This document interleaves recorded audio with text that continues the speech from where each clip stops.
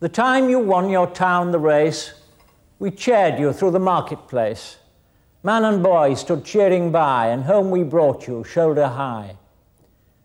Today the road all runners come, shoulder high we bring you home, and set you at your threshold down, townsman of a stiller town.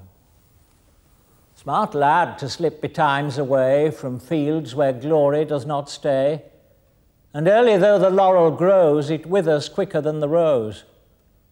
Eyes that shady night has shut cannot see the record cut, and silence sounds no worse than cheers after earth has stopped the ears.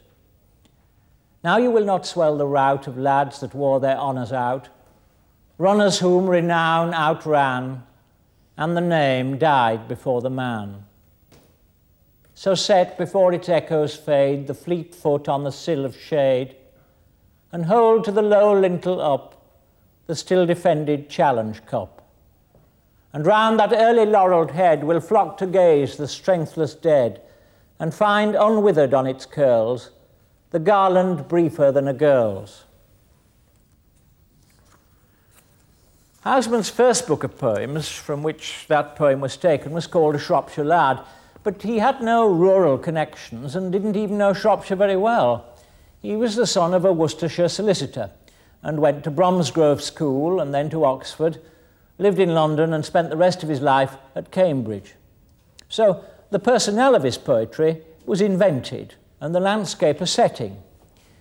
What was at the heart of his writing, at any rate to begin with, was an unrequited passion for a fellow Oxford undergraduate, Moses Jackson, a thoroughly straightforward, unreflective young man who, if he was ever aware of Housman's affection, chose that it should never be made specific.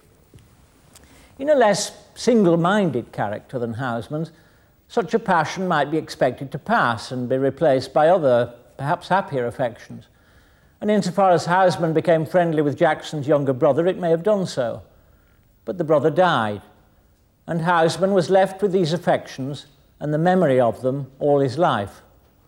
Jackson went off to India, became principal of a teacher training college there, and then took a similar post in Canada. The Shropshire Lad is dedicated to him, but when asked what was the occasion of the poems, Housman said it was a period of mild ill health, a prolonged sore throat.